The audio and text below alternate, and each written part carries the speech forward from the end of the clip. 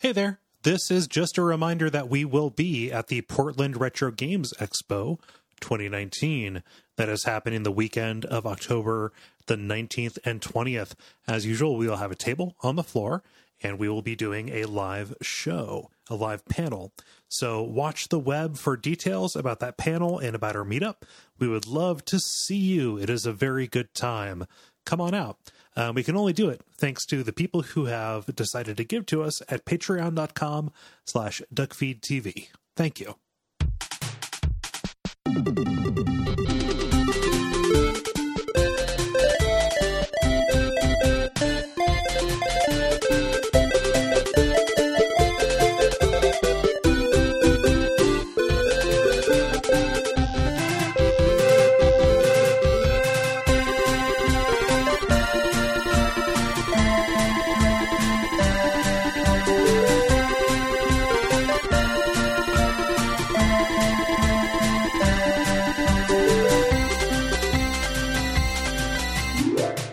My name is Gary Butterfield. My name is Cole Ross.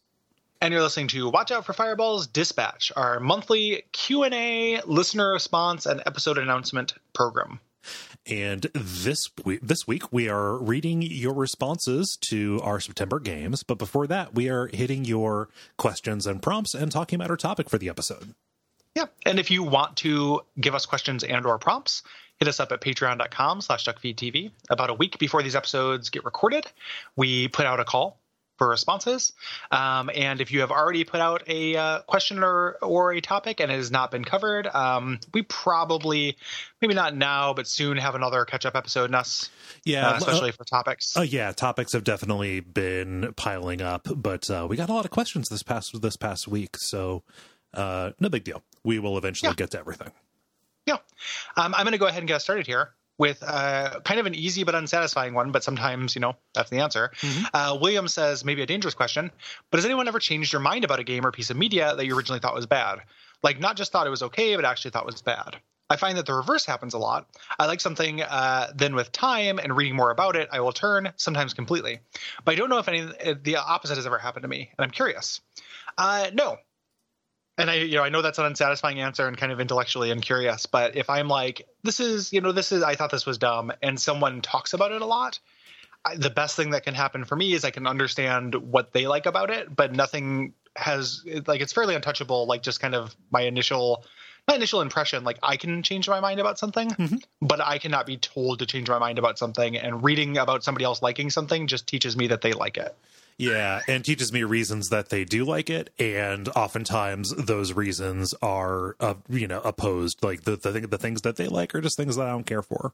And their gamer values are different than yours. Yes, and I love that stuff. Mm-hmm. Like, I love knowing why people like stuff that I don't like. Yes, genuinely, but it doesn't actually change my mind. And it goes kind of for all media. And then if I really like something, and then I read about somebody who dislikes it, every once in a while, I'll learn about something that I will consider something I hadn't thought about, mm-hmm. Kind of unlock something. But it never takes me from like, I thought this was good to I thought this was bad. Sometimes it can put kind of a gray cloud or a gray lining on a silver cloud, for me. But it's never really, swings my opinion. Right. Yeah. So easy answer, unsatisfying answer, but it's the truth. Yeah. I'm a contrarian. So. Michael asks, playing Half-Life 2 and Control recently had me thinking a lot about physics in shooters. We see a lot of non-combat games like Amnesia or Portal-like games play around with physics puzzles similar to Half-Life 2, while combat-focused games seem to shy away from this type of thing. Are there any other examples you can think of that incorporate Half-Life 2 style physics into a more traditional shooter? Do you think modern FPS games like the new Wolf or Doom would benefit from this? I don't necessarily think that modern FPS games like the new Wolfenstein or Doom would benefit from it. No.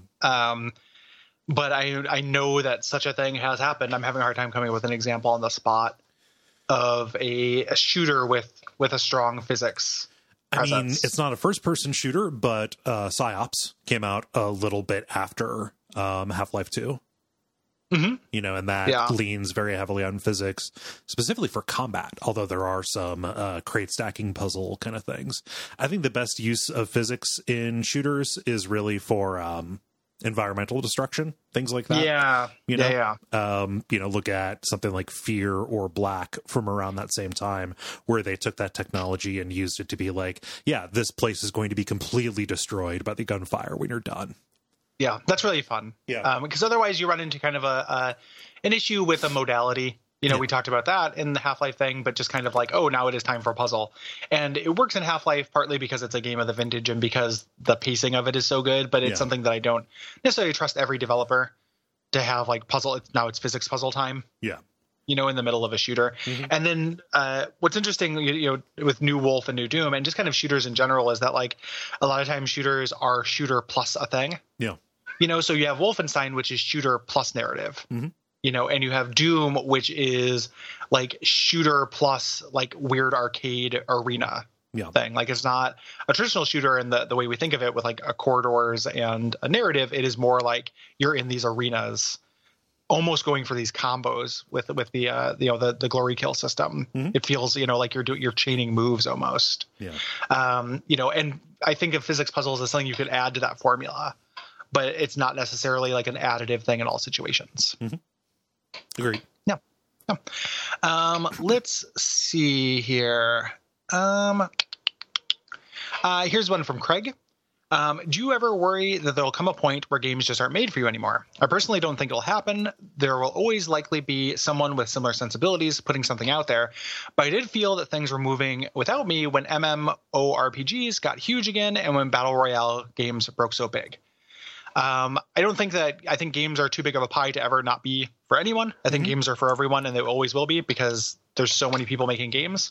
I think that there is a thing where mainstream or very popular games or things like that can move out of step with what you dig. And then you just have to kind of turn your attention elsewhere. Yeah. I think it's more of a, problem of the coverage or the conversation not being for you so much anymore.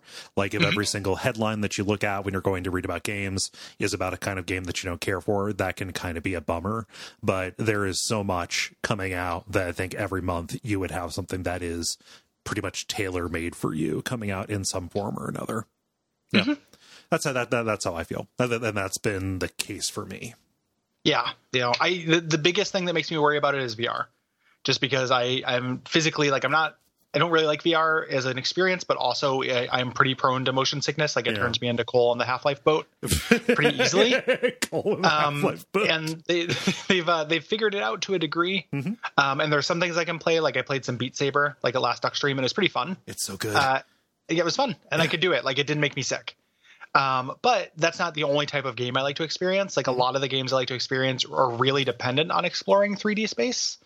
And a lot of the things that they've done, like put you in a vehicle or make you teleport from point to point, would not be satisfying in like an 0451, where I want to be, I want my avatar to be crawling through those vents and exploring all those nooks and crannies. Mm-hmm.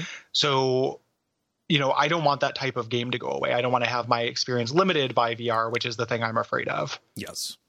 With that. So that's part of the reason why I've been resistant. But hey, climate change will kill me before that becomes a thing. Look on the bright side. So yeah. This one is an easy one to me. Paul says, the remake of Link's Awakening has made me think again of the moral conundrum I pondered long ago. Is it ethical to wake up the Windfish? Spoilers for a 26-year-old game. The entire world is part of the Windfish's dream. To escape Koholint Island and return to Hyrule, Link must wake the Windfish up, but doing so destroys the entire island filled with seemingly sentient people and creatures. Yeah, wake it up. No, yeah, it's not real. Yeah. It didn't happen. Those are all Link made them up. They're not sentient. Link made them up. Right. they came from, or they are not Link, the Windfish. Yeah. Made them up. Link is the only actor in that whole situation. The rest of them are figments of the Windfish's imagination. Yeah. And basically. And who's to say something won't accidentally wake up the Windfish? Don't take the responsibility on yourself for keeping it asleep. Yeah. There's nothing different from waking the Windfish.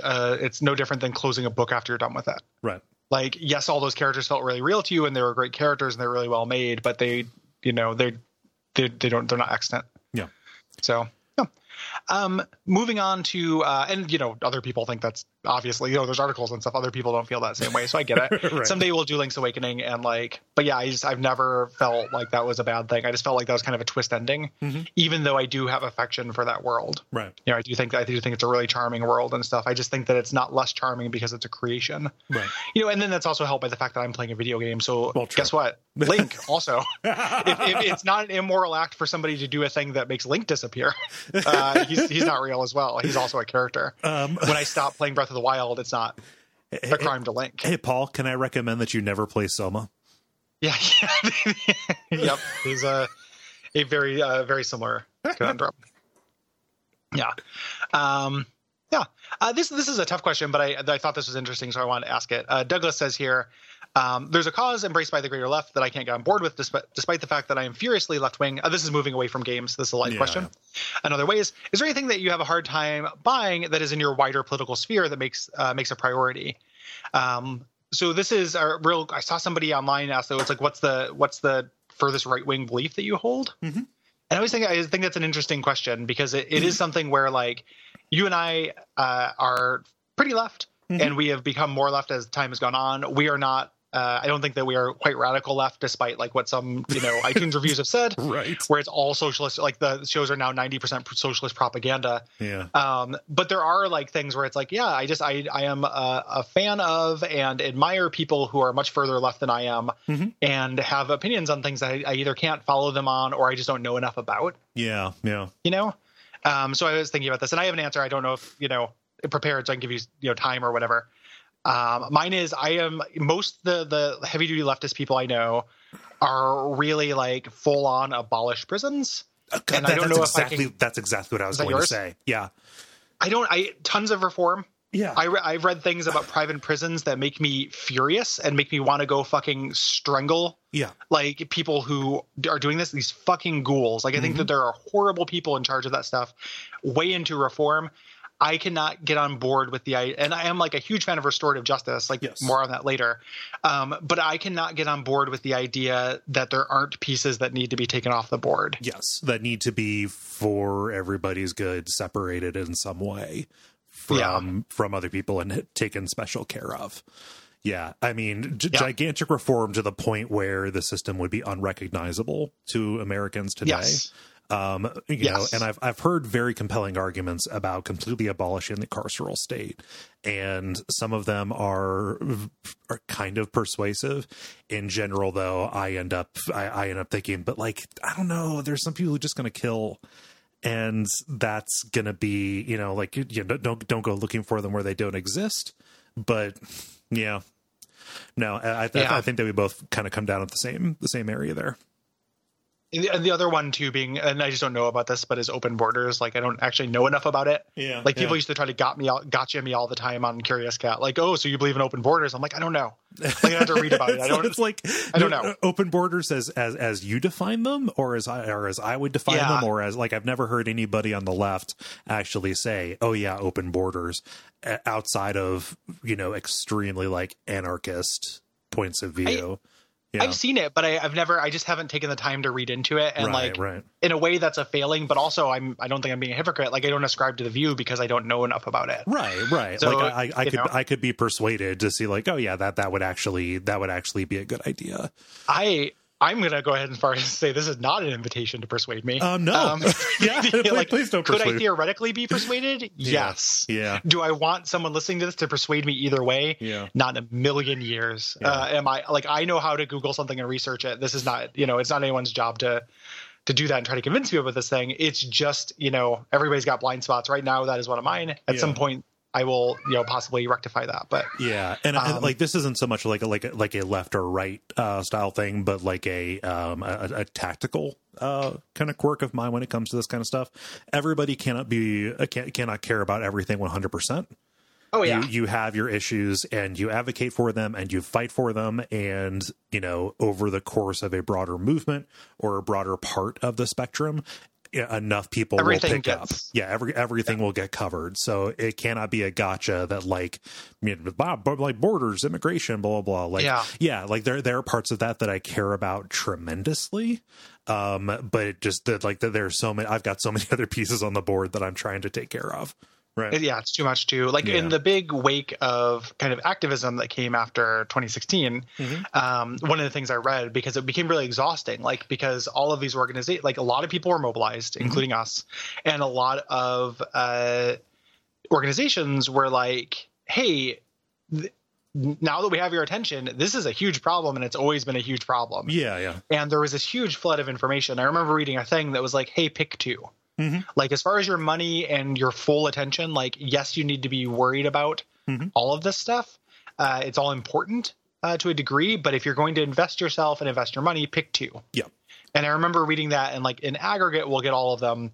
And it's basically what you said, but I remember just reading an article about that. That was like practical sanity advice. Yeah. In the wake of the election, and the converse of that is if you're out there, let other people pick two. Totally. Exactly. Make your case and be an advocate and do whatever you need to fill the air and move the needle on the two that you care about. But that somebody chose a different two than you cannot be a disqualifier. Yeah. You cannot keep them from the broader movement if they have picked a different two than you have. Yep. Yeah, this is kind of related. It's going down to a show question, but I figure we get the political stuff out of the way. Cthulhu Relay Flatagen says, hey guys, love what you do. I respect your approach to political issues and the way you address them. I don't always agree with your conclusions, but I understand and can get behind your reasoning. I'm sorry if you have addressed this before, but if you considered having a political show, I would definitely be a listener. No. No, and it's not for the reasons you think. Right. It's literally for what we just said. Yeah. It is the amount of work and effort to feel like we are educated enough to have takes that we'd want to share exclusively. Yeah. Like, despite what you may read on iTunes, most of our shows are not political in content by, there is a 1% rat feces in this hot dog, not, right. 30%. Yeah. There's most of our shows, we feel like we talk about stuff that we know about. And that's one of the reasons why, like, we replay everything. Like, this could be, our show could be like a thing where it's like we talk about a game. But no, we play it like right beforehand so we can, like, it's very fresh. It's like one of the things that we try to do. But politics, like, it is too big for me to have the time and knowledge to dedicate the education. It's not about not wanting the feedback. It's not about not feeling the conviction. It's about not having the time to be as educated on every subject as I'd want to be. Yeah. Even if I do not know enough to be confident speaking about it, I know that generally if an issue would come up on that kind of show, it would deserve the respect to have the kind of weight of research and knowledge behind it. And I would not want to treat, even issues that are not among my two, so lightly that I would just go out and fire off my mouth ignorantly. As much as people might not think that is a concern of mine. Yeah. And for the record, Cole's two issues are women's rights and yogurt when the lid has gone away and you're not hungry anymore, but you don't know how to put it away. So, No. So it's it would be a lot, and I feel more comfortable and on better footing, either talking about the politics that are present in games and depiction and things like that, and generally whatever I am bummed out about that will bubble up on like abject suffering or whatever. I feel like it is not saying too much at this point to call ourselves like professional, like, video game opinion havers. Yes. We've been doing it long enough and we have our bona fides, but we are amateur political opinion havers. Yes. But we're also people who exist in the world. So that stuff does leak through. Yeah. And also, for as crowded as video game podcasts are, political podcasts right now are an absolute shit show. In terms of yes, there is a lot of demand, but there are so many big names doing this stuff, I listen to a great deal of political audio content.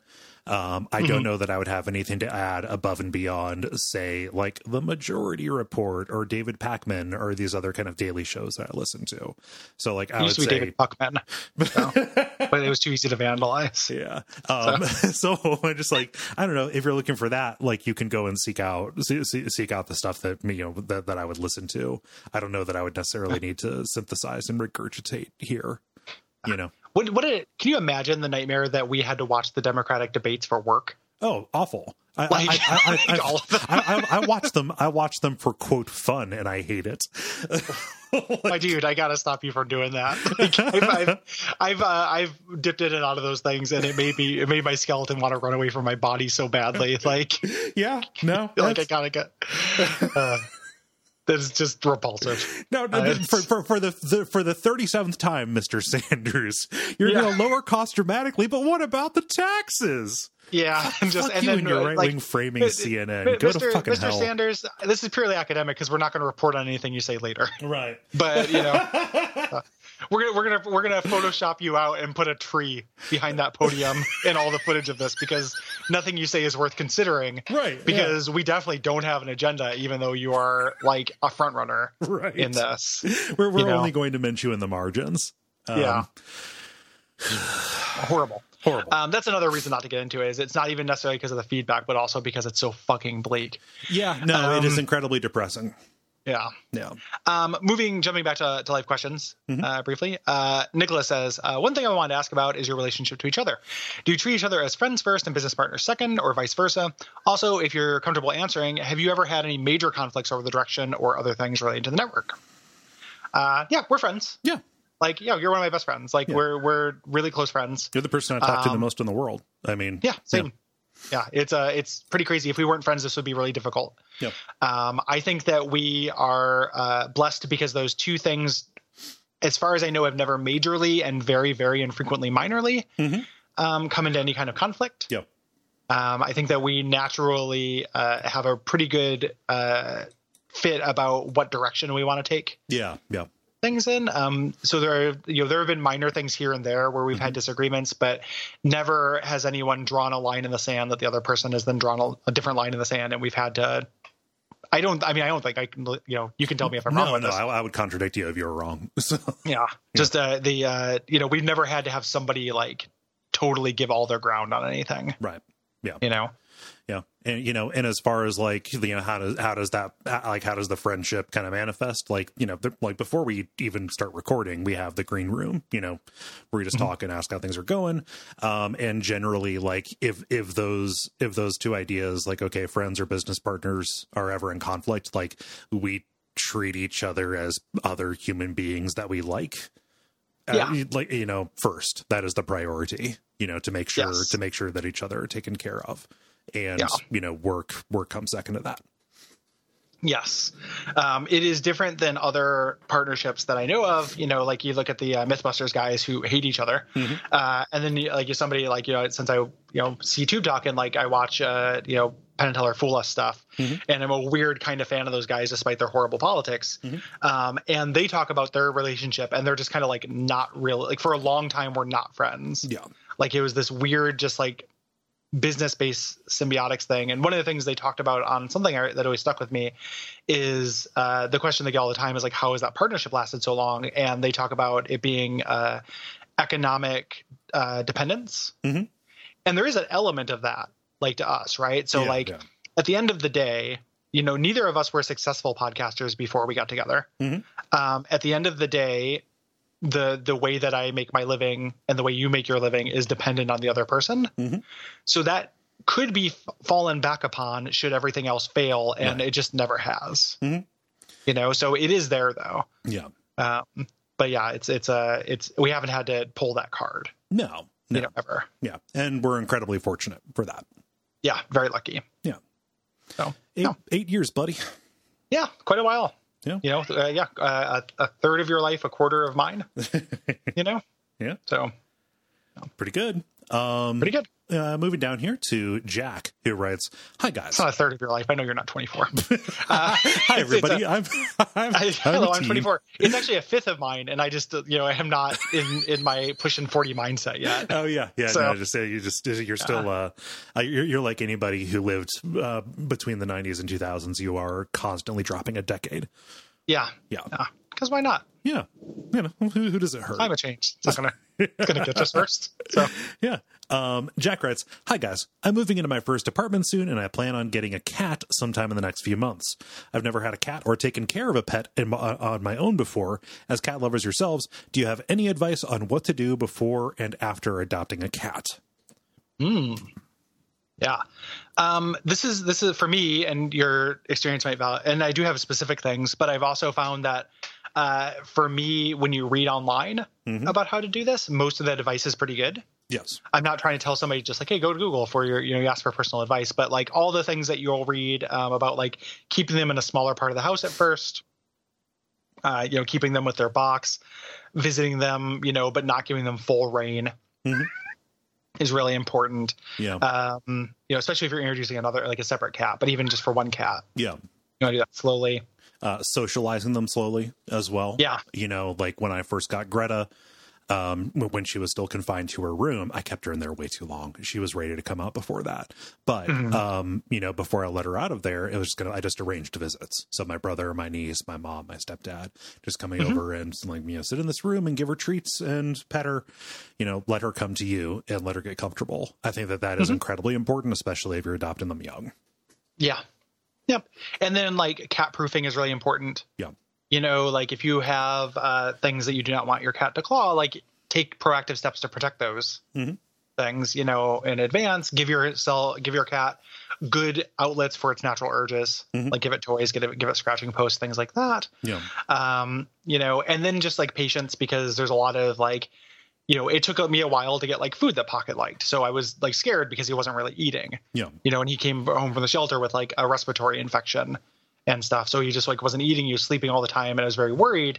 It just took a little bit of time, and which the vet told me that, but it's you immediately like can worry about that stuff. Yeah. Yeah. So just take some time and give yourself some time with it.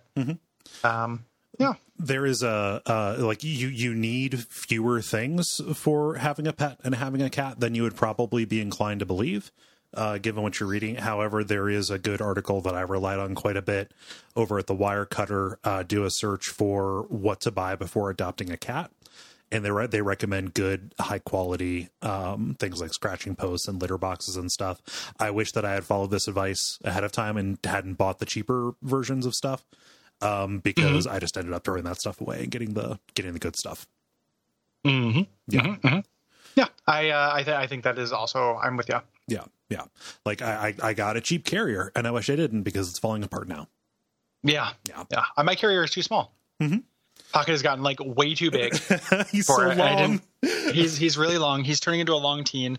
There was like a little meme thing that was like all cats begin as small potates, and then they become long teens, and then they can either become long boys or big potates. And I've really got my finger crossed on big potate. Like I want Pocket to get chonky as hell. Yeah. I think that I've definitely got a long boy though. Like he's like super slonky. Slonky. Like he's extremely slonky.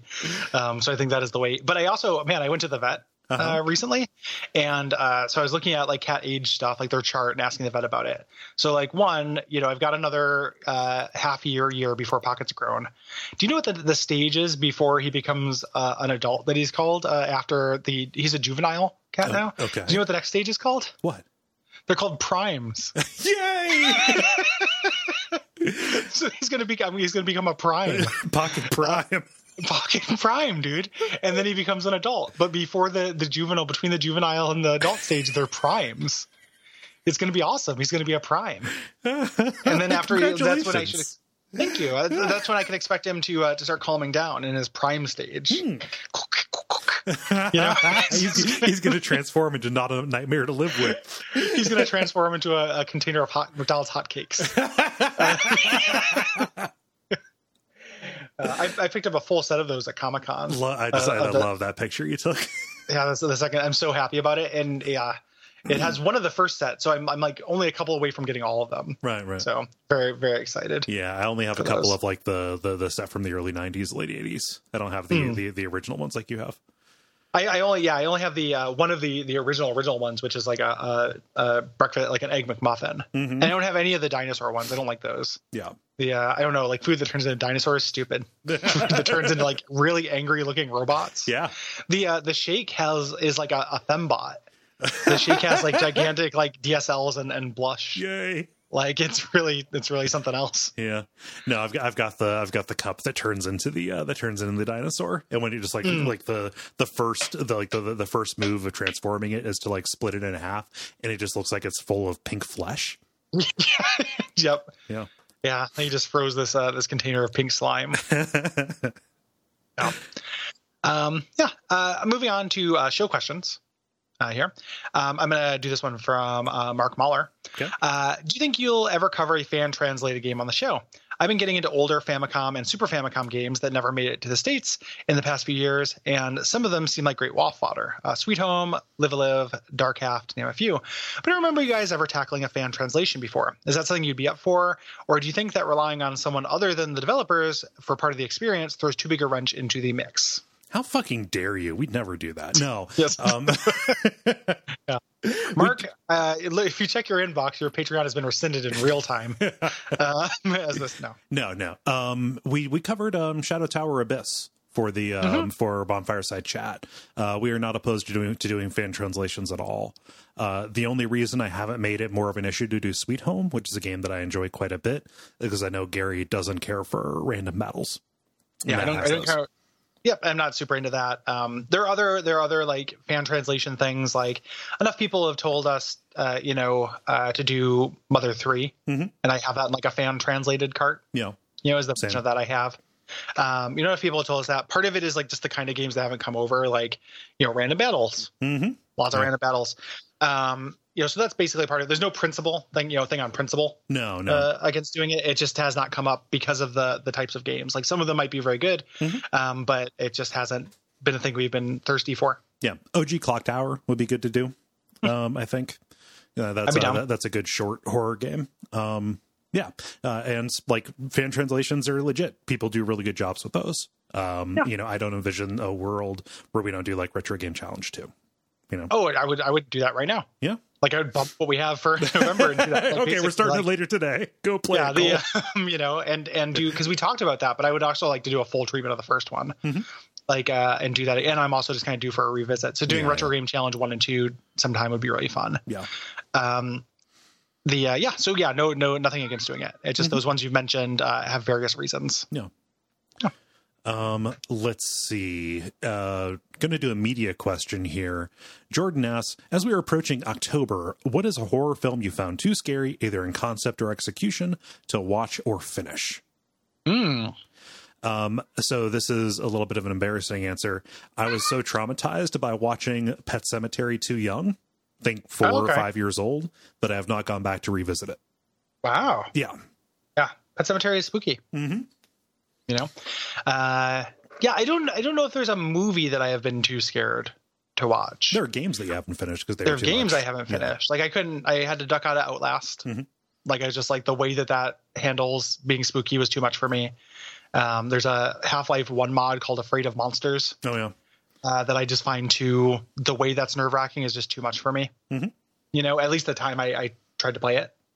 I couldn't. Maybe now I'd be able to, but at the time, could not. So there's definitely like things, and then the entire, we've talked about Five Nights at Freddy like a bunch as a thing that we admire the execution and simplicity of, but the actual just like there's a jump scare happening at any time, have fun thing is just too much for me. Like I just don't like being. I'm not even against a well-used jump scare. Like as much horror aficionados like to talk shit about it as a tool in general, and I don't necessarily agree with that. I just don't want something that's the only trick. Yeah, Freddy's trick. Yeah, it is Freddy's trick. Yeah. Let's see. Probably just like do you want to do some lightning round and then go into the topic? Yeah, let's do that. It seems like about the timing. for this. So again, if we didn't get to your other non-lightning round questions, again, we will do a catch-up here. I'll get started here with Pat. Are there any game series that you either came to late or never got to play that you wish you had tried earlier? I mean, I wish that I had given Infinity Engine games a little bit more of a chance. Me too. You know, that was my answer. Was me wishing that you had given those more of a chance?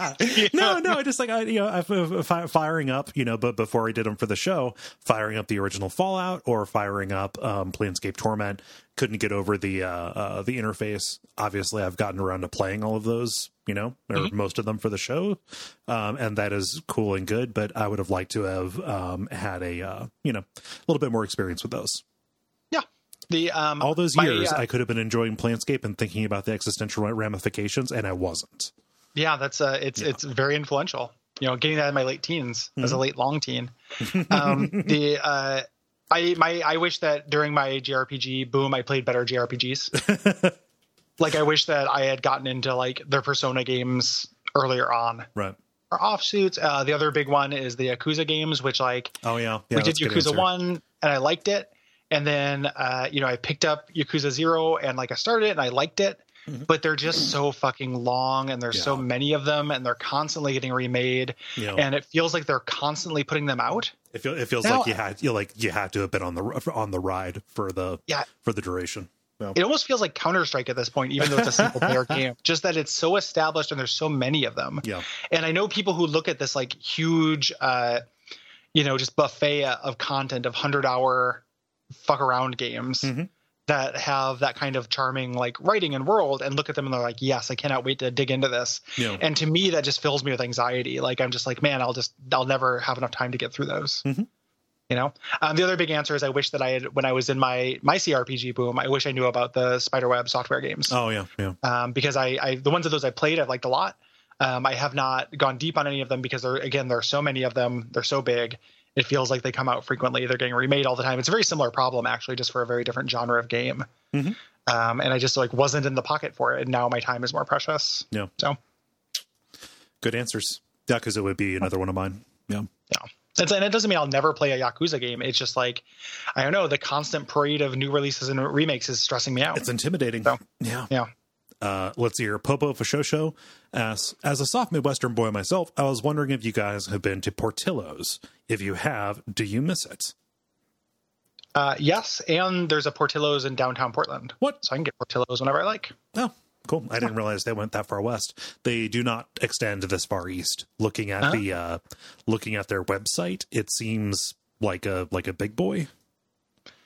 I guess I don't know a big boy. We drove by a big boy a lot when I was young, but we never stepped foot inside. Yeah. So but the array of food that I see here is very big boy-esque. Okay. Yeah. Yeah. I like a Portillo's.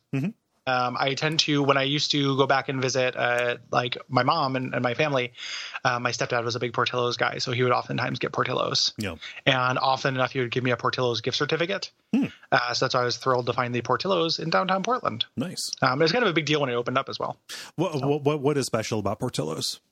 It's just it's like a specific type of food that isn't. It's somewhere between a fast food restaurant and an Applebee's. Yeah. So it's not quite fast casual, but it's a step up from a McDonald's or whatever, or Subway. Yeah. Yeah. And it's just Italian beefs and sausages. Yeah. And stuff. It's just a food type that you don't see given that treatment very often. And they're good. They're good hot dogs. It's a good Italian beef. It's a good Italian sausage. They taste pretty good. They've got they're very just on the front page I see at least 3 different Chicago dogs. So yeah. They do a good job of it. And Portland is not a good hot dog town. There's not a lot of great hot dog places I found. So, if I'm really craving a hot dog, Portillo's ends up actually being a pretty good solution for that. Nice. I'm talking about for breakfast today, I had some raspberries. So a hot dog is making me hungry and that might dictate terms for me for the rest of the day. I don't know if I'm going to go to the downtown Portillo's, but I might have to hunt down a hot dog. No. Nick Phillips says, easy question. If a pancake or a waffle has chocolate chips in it, do you also put syrup on it? No. I put a little bit. I don't use nearly as much, but I think a little butter, syrup, and chocolate is a nice combination. Yeah. But I go real easy. Yeah. I don't think that maple and chocolate taste good together. I think it's a little bit hat on a hat. But I will do, if it's possible, get a little bit of whipped cream. I generally don't do a chocolate chip pancake or You waffle, don't do a sweet breakfast generally. Generally. I have a soft spot for waffles and for French toast, but yeah, my go-to now is not really a sweet breakfast. Yeah. Yeah. No, every once in a while I feel like a sweet breakfast, but I actually generally don't get chocolate chip waffles or anything either. I've been real into, like, when places have them, a Dutch baby. Oh yeah, they're gigantic. It's a tall stack in one cake. Well, it is, but they're like, it's so thin. So it is like a tall, like, it's just like a stack of pancakes in terms of volume, but just sweetening it with powdered sugar and lemon juice as opposed to syrup and butter is just really tasty. Like, that's a really nice combo. Yeah. So yeah. I'm a fan of blueberry waffles and pancakes. Yeah. I don't know. I just like blueberries. My breakfast today was some blueberries. So blueberries are good. Yeah. This is easy here. Reed asks, what's the class or archetype that you gravitate toward in every class-based game? For me, it is usually a heavy cleric or paladin if possible, but when not there, I go for the guy with the biggest weapon. Yeah, I do magician, and if failing that, an archer. Pretty much the same, caster or like a rogue kind of person, usually because those get you into more content if it's a video game. Yeah. Necrobrode says, what's your weirdest quirk? Choose one that you're comfortable telling us about. Thank you for that second little bit. Yes. So I'll tell you something very dire until I have permission not to. Yeah, I don't know. Like, it is hard to say what's a quirk. Yeah, it's this is a difficult one. Not because I feel like there's an awful lot that I would be embarrassed, to divulge. I don't know. And like also there's ones that like maybe I should feel bad, but I don't actually feel defensive about it. Like, I don't know, I never use silverware without looking at it like real close. Because I hate the idea of eating off of something that has like dried bits of food on it. Yeah, that's good. It's a good, good quirk. Yeah, I don't know. Like, this is actually harder than I thought. Like, because define quirk, right? Yeah. It takes me like 2.5 hours to fall asleep. Oh yeah, yeah. Same. I know that's a quirk, but it sucks. Like, I need a lot of runway to fall asleep.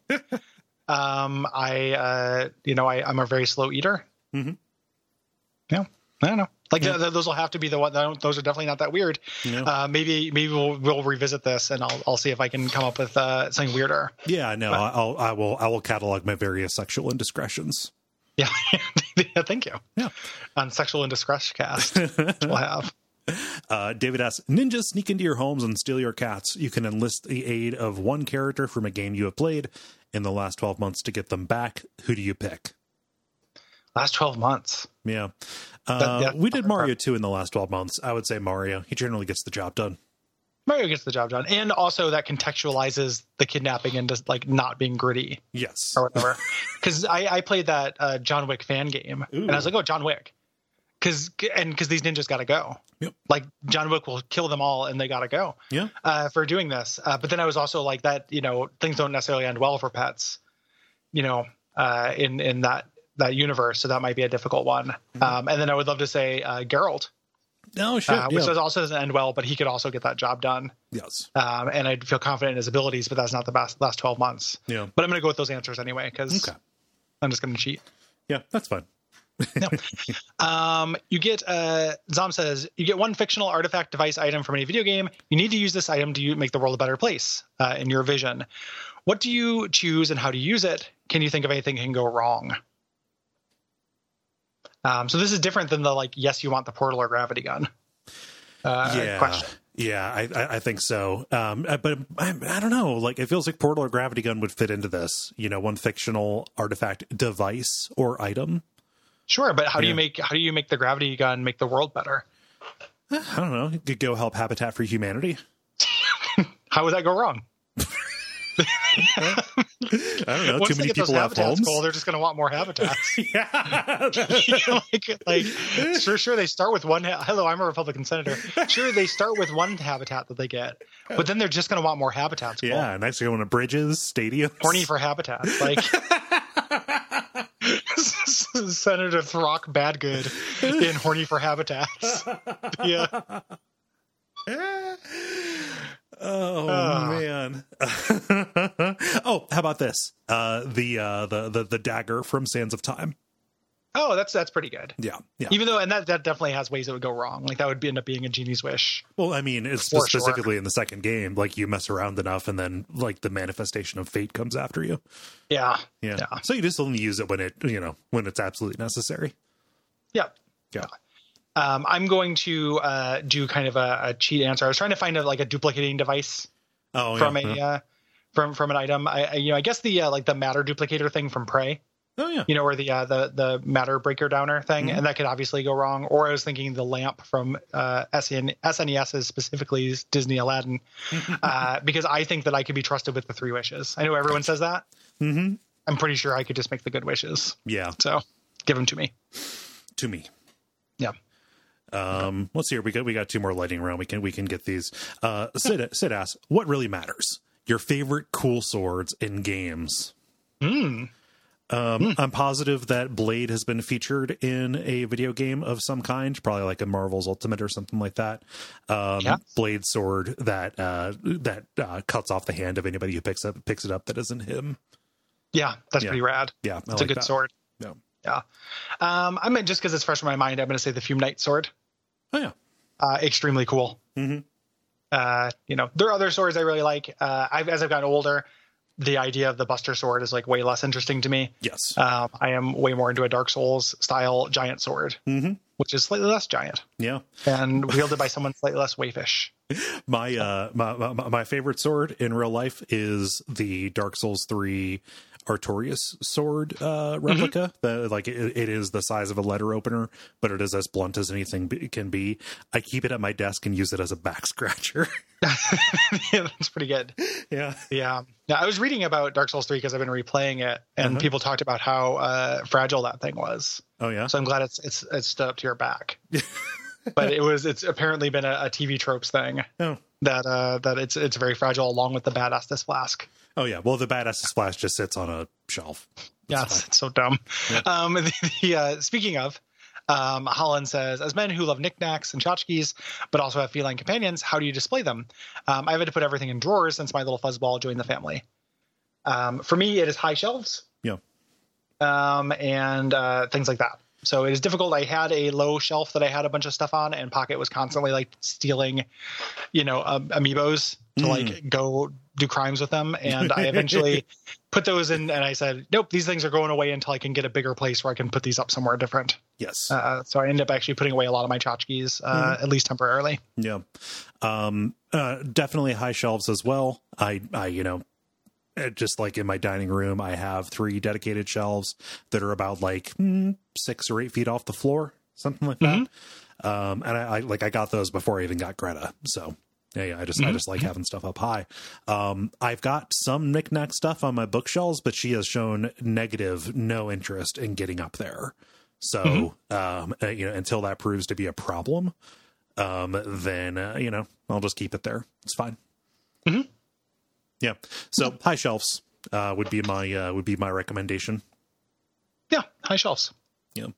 Or like a curio cabinet that closes probably as well. That would be cool. I've thought about that a lot too, especially in my big time action figure collecting days. Yeah. Like IKEA, they sell a relatively inexpensive one. It's like a tall glass rectangle that has several shelves. Looks like a nightmare to keep clean. But it would solve the problem of displaying stuff in a relatively small footprint. Mm-hmm.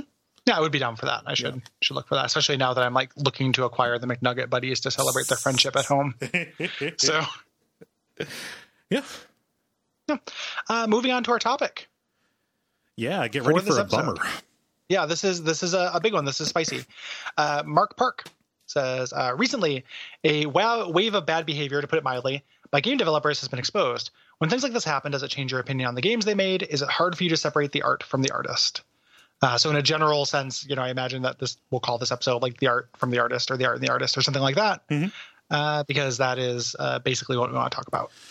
Yeah, and this happens quite a bit. We've had the fortune of having a lot of information come out, and it is to the point where before I say something positive about a game, I have to do a Google search for the title or the creator and append problematic and see what comes up. That process has been so I find that very frustrating. Yes. As a thing, because the assumption that, like, yes, you have to, it is on people to do their research. Yes. You know, before you say something, but just being, you know, having to say, like, I don't know if this person has been canceled. Yeah.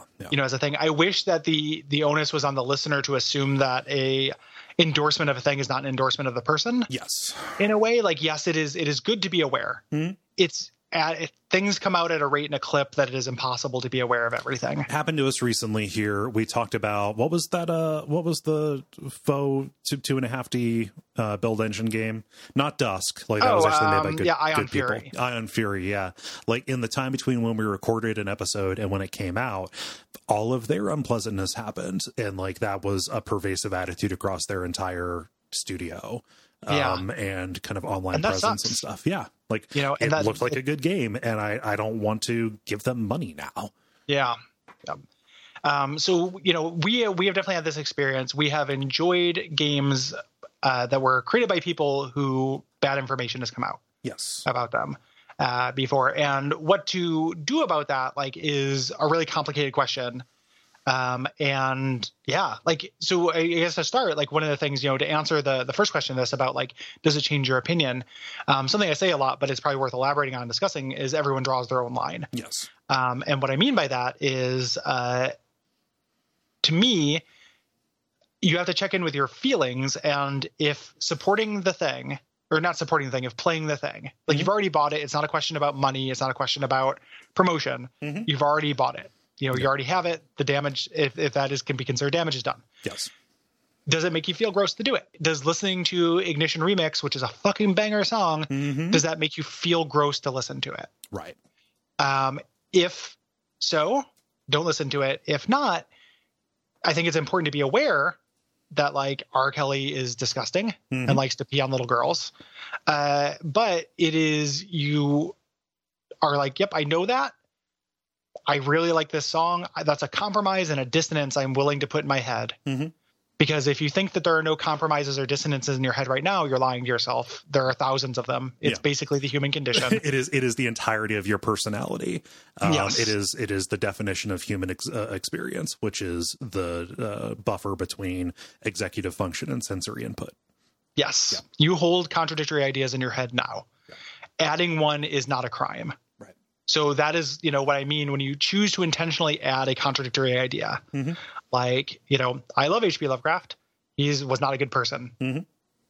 And it's hard to separate the art from the artist because it bleeds into his stuff. You know, it's in there. Yeah. And I choose to pan for gold in that shitty stream. Yes. Because I want that gold. That gold speaks to me on a level that is also very powerful. Yes. You know, and I am holding those two things, those dissonant things at once in my head. It's not that my love of that gold is more important than racism in general, but almost every, like, you know, if something being traced back to a shitty white dude is grounds for not appreciating it, that gets rid of more culture than I'm willing. Yeah. Goodbye, Tolkien. Like, goodbye, fantasy. Goodbye. Like, that gets rid of too many things. For me, and it's just, I'm going to make that compromise. Yeah. So, you know, I'm drawing a line there. You know, and I think that there is a certain gravity to there's a certain gravity-filled nihilism to that, which is, okay, if, you know, this is the story that I think is going to be, you know, is told by people who are broadly opposed to, you know, a caricaturized version of cancel culture. Well, everything is bad, so it's not worth caring about any of this. So why are you angry at, you know, I can't think of a recent example. Why are you angry at hatred? You know? Yeah. Like, or Agony, you know, a more recent horror game that has a lot of really bad stuff in it. It's still worth caring about this stuff. It's just, you know, like, again, you draw your own line. But it's important. So, like, every part of you draw your own line is intentional, as, like, every part of that sentence is important, right? Yeah. So in that, what you're referring to is the verb of draw. Like, you have to do it. Yeah. Like, you have to actually draw the line. It's worth considering, and that is the responsibility that you have. Yeah. You know, there is a temptation in people to, if you can't help everyone, don't help anyone. Yes. Yeah. You know, as a thing. And in that case, it's like, well, if everything is problematic, either cancel everything or don't care about anything. No, like, the work of being a responsible and thoughtful consumer is that you do consider these things. Yeah. it's just, but it's a consideration. It's like you think about it, you make the decision based on that. The other part of that sentence that's very important is you draw your own, because I personally don't have a lot of like I get irritated by people making that decision for other people. It really, I think that it is not helpful. Yes. Kind of in the extreme. Yeah. Yeah. Because, nobody is you're not going to change anything or make anybody a better person by being like, I can't believe you played and enjoyed Postal. Right. Maybe they have done the work that we're talking about and are like, yep, I know that this is a nihilistic and sexist shitty game. It just came out at the right time and I just really love it. I love Duke Nukem 3D. Yep. I love that game. Like, he's not a good character. In that game, you go up to strippers and then like give them money to shake their weird digitits at you. And then sometimes they get blown up by aliens and stuff. Yeah, and then later in the franchise, like we did Duke Nukem Forever for the Outer Suffering. It's one of the most sexist games I've ever played. Yeah. I don't like that. Duke Nukem 3D I love. Like, I love that game. It came at me at the right time. It does so many things I think are very cool. I choose to hold that dissonance in my head. Yeah. I don't have a lot of patience for somebody who's like, I can't believe you support that game, or I can't believe you like that game. Right. For something that's not active. I've made the decision. But I'm not going to play Ion Fury. I don't want to give those guys money. No. Like they've and they've doubled down on it. They've chosen not to make changes. That they had a chance. They had a chance to actually respond to it, and all they did was make it worse. So yeah, sorry, like you kind of made your choice, if it came down to like, I don't know, I feel like I'm going to die if I don't play this game. Guess who's getting a whole bunch of money from the, guess who's going to get a whole bunch of money, the Trevor Project, the Human Rights Campaign. you can moral offsets are part of the ludicrousness of living in a world where it's a fallacy to say this is happening more now. We're just learning about it more. Yeah. I truly believe this has always happened. Yes. Like, it's not like sex pests are new, right? Like, they have always been a thing. We just learn about it now. Yeah. With frequency. So making those kind of like, if it's like, hey, I'm going to get this game, but I'm going to steal it. I don't want to give them money, or I'm going to get this game, but I'm also going to give money to the Trevor Project or something. If that's how you draw your own line, I don't think there's anything that's wrong with that. It doesn't have to be anyone. Like, someone can be like, I'm not going to do that. That's super cool. Like Cyberpunk is coming out. I'm going to play the fuck out of that game. Yeah. Like, that is to my shit to avoid, and I will buy myself a moral offset for it. I don't like how they treat their workers. The social media team at that company is shitty and transphobic. I care a lot about trans issues. I don't like, it just puts me in a spot. And it's not that playing a fun video game is more important to me than supporting this. I'm going to do both. It is not an either or thing to me. It is a really, really strange calculus, because, you have to, ask yourself how much harm is actually being done, and how much would I just be saving myself some hassle by not addressing this at all, by not playing this game, by not talking about it. The examples that you gave, Duke Nukem, et cetera, like that, or Postal, that's objectionable content. There are objectionable creators who make games that I love. RimWorld, right? Like that is a really, really good survival sim. Like, we were going to be doing a stream to support trans stuff, and somebody said, hey, might not be a good idea, because look up this creator's treatment and attitudes about bisexuality and things like that. Like, ooh, no good. And like, it's been hard for me to play that ever since, because I get super on edge looking for places where the bad attitudes seep into the actual work itself, And you have to, and that's where it feels bad for you. Yeah. So of course you shouldn't do it. And the person who said like, hey, maybe don't do that for the stream. Totally. Yeah. Like, we don't want to send that message in the stream. No, especially accidentally. 1000%. Right. But like, one of the things too that I think about a lot, and it came up with RimWorld, and then also comes up with Cyberpunk, right? Yeah. Like, specifically aspects of Cyberpunk. No one in the world is going to bat for CD Projekt Red's like social media team, ever, right?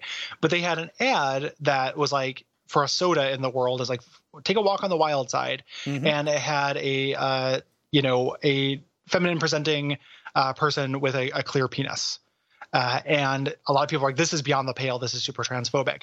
And then reading like online and like reading different trans people's reactions to it, I'm not making a reaction for anyone. I'm just learning, and one of the dangers I think that you can fall into, or that people can fall into, is treating any oppressed people as a monoculture. Right. Because a bunch, I read takes that didn't like it. I read takes that were like, I don't actually see a problem with this. Like, I don't actually think this is a problem. Yeah. Same thing with the way that they're not having a gender selector. They're doing it as a slider. Yes. Like, basically, I've seen people who are like, like, I can't believe that they're doing this. And I've seen other people be like, no, like, where else are you going to get that level of granularity in a game this big? Right. Like, no game has ever done this. Yeah. Saints Row 2 was praised for having that. Yeah, exactly. Like, and this is bigger. This is a huge game, like one of those widely anticipated, games. So there's an element where people are like, they've drawn their line. They're not going to give this developer the benefit of the doubt for anything. Yeah. And that's okay, but it is not inherently to play this game that has, specifically in the issues of that slider and the ad, right? Like their social media team, I think, is pretty hard to defend, and I wouldn't defend them. I think they're horrible. Yeah. But those specific things, like if you're like, supporting this game is supporting these transphobic attitudes, like not every single person who is trans thinks those are transphobic. Like, and that's been from my reading. Like of looking through it. Like some people don't have a problem with that. They're like, actually, this is kind of cool. This is good. And I'm like, well, it's not really for me to decide. I'm not a trans person. Right. I'm a cis person. I have to draw my own line of what I'm comfortable with, but it doesn't have to be, that line doesn't have to immediately turn into, this is a strike against my allyship or my this cause that I care about a lot. Right. Because it is not a mono response. It is not a monocultural response. It's not. Additionally, lots and lots of people work on that stuff. That's a big thing that I think about a lot, actually. It's a lot. Is it worth punishing the entire team because of this one part that bubbled up? How much evidence is necessary for the entire tree to be considered poison? And I think that is, not exaggerated is probably the wrong word, because I want to believe people's takes, especially when they come from a genuine, heartfelt place. Yeah, let me put an asterisk real quick and just say that we're not being prescriptive in any of this. No. We're talking about what we think and how we approach this stuff, because that's the question. Yeah. Don't, so when you say you want to respect heartfelt takes, please do not read any of this as us saying somebody who's like, I can't support this company, it makes me feel like dog shit. We're not saying that you're bad. No. In any way. So please continue. Sorry about that. Oh yeah. No, so what I was basically doing, the sentence I was hedging around is, I think that the percentage of the tree that is poison, that makes it so that any fruit that comes off of it is not worth it. Basically, that any fruit that comes off of it is disqualified. It gets shrunken a lot. It is exaggerated. Okay, first sign, dump it all out because we saw this one thing. It's not how I want to approach it, No. So I think about, we talk, I've used this example a bunch, but Aziz Ansari having a super shitty date and being an awful creep, right? A bunch of people were like, oh man, fuck Parks and Rec. Parks and Rec was made, with a lot, a good number of minorities on the cast, a good number of ladies on the cast and writing team. It is not a show where all of those people need to be, punished in my mind for this one person doing that. The thing is bigger than that, So for me, that's the line, right?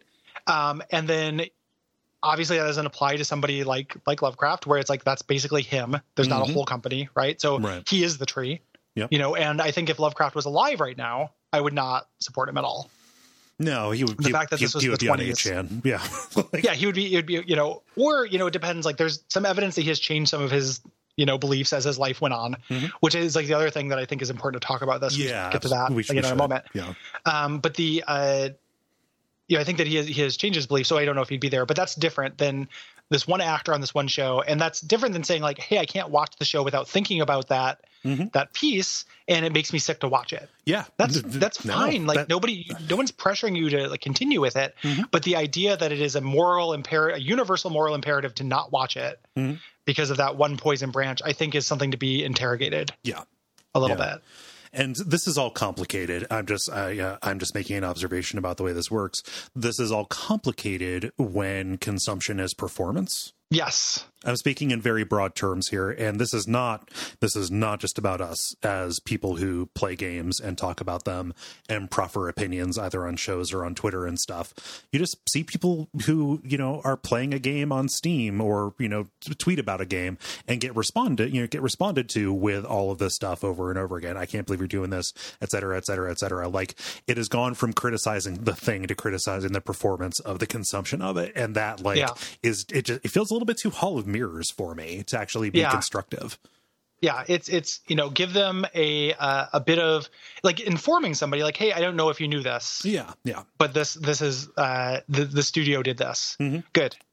Like maybe they don't know it. Mm-hmm. But then if they do know it, give them the credit possibly for doing that work and choosing to take an additional dissonance into their head. Yeah. Because we all do that, and and I say we all do it. Like, maybe not everyone does it in terms of media. I'm sure that there are people who it is a one strike, it's out thing. And there's so much media out there. If I never played anything I knew was problematic again for the rest of my life, I could still play great video games and never run out. And that's fine. Yeah. That is a fine choice to make. I have no problem with that choice. It feels more complicated than that to me. And I choose not to approach it that way. Yeah. Yeah. And as far as like the feeling icky, I don't know that I can, play this or consume this or listen to this if I know something bad that the person did. Well, it's a matter of time, when the stuff is still in the headlines, it's probably like for me, I love the Night in the Woods soundtrack. It's hard for me to listen to that. Me too. I love that soundtrack. And that situation is actually I'm glad that you brought that up because one, I think that some people who are listening to this might be surprised that we are not coming out more swinging in favor of cancel culture, so to speak. I'm not against cancel culture at all. I think it's really important to know this shit. Yeah. I just also think and I think about that thing with Alex Hawalka. And I want to just roundly, condemn and say all of the harassment that the victims and stuff are getting that are absolutely horseshit, uncalled for monsterism. It is absolutely horrible that Zoe Quinn went and said these things, and then now people are saying you're a murderer. If you think that, that is a monstrous thing to think. Yeah, it is. Reconsider that position, please. Please reconsider that position. It's okay though for us who liked Night in the Woods, and specifically we had slightly different experiences with the game in general, but both love the soundtrack. To still wrestle with our feelings of loving the soundtrack of it. That's what we're talking about here. We're not excusing Alex Hawalka's behavior, and we're not saying that anyone was wrong to air it.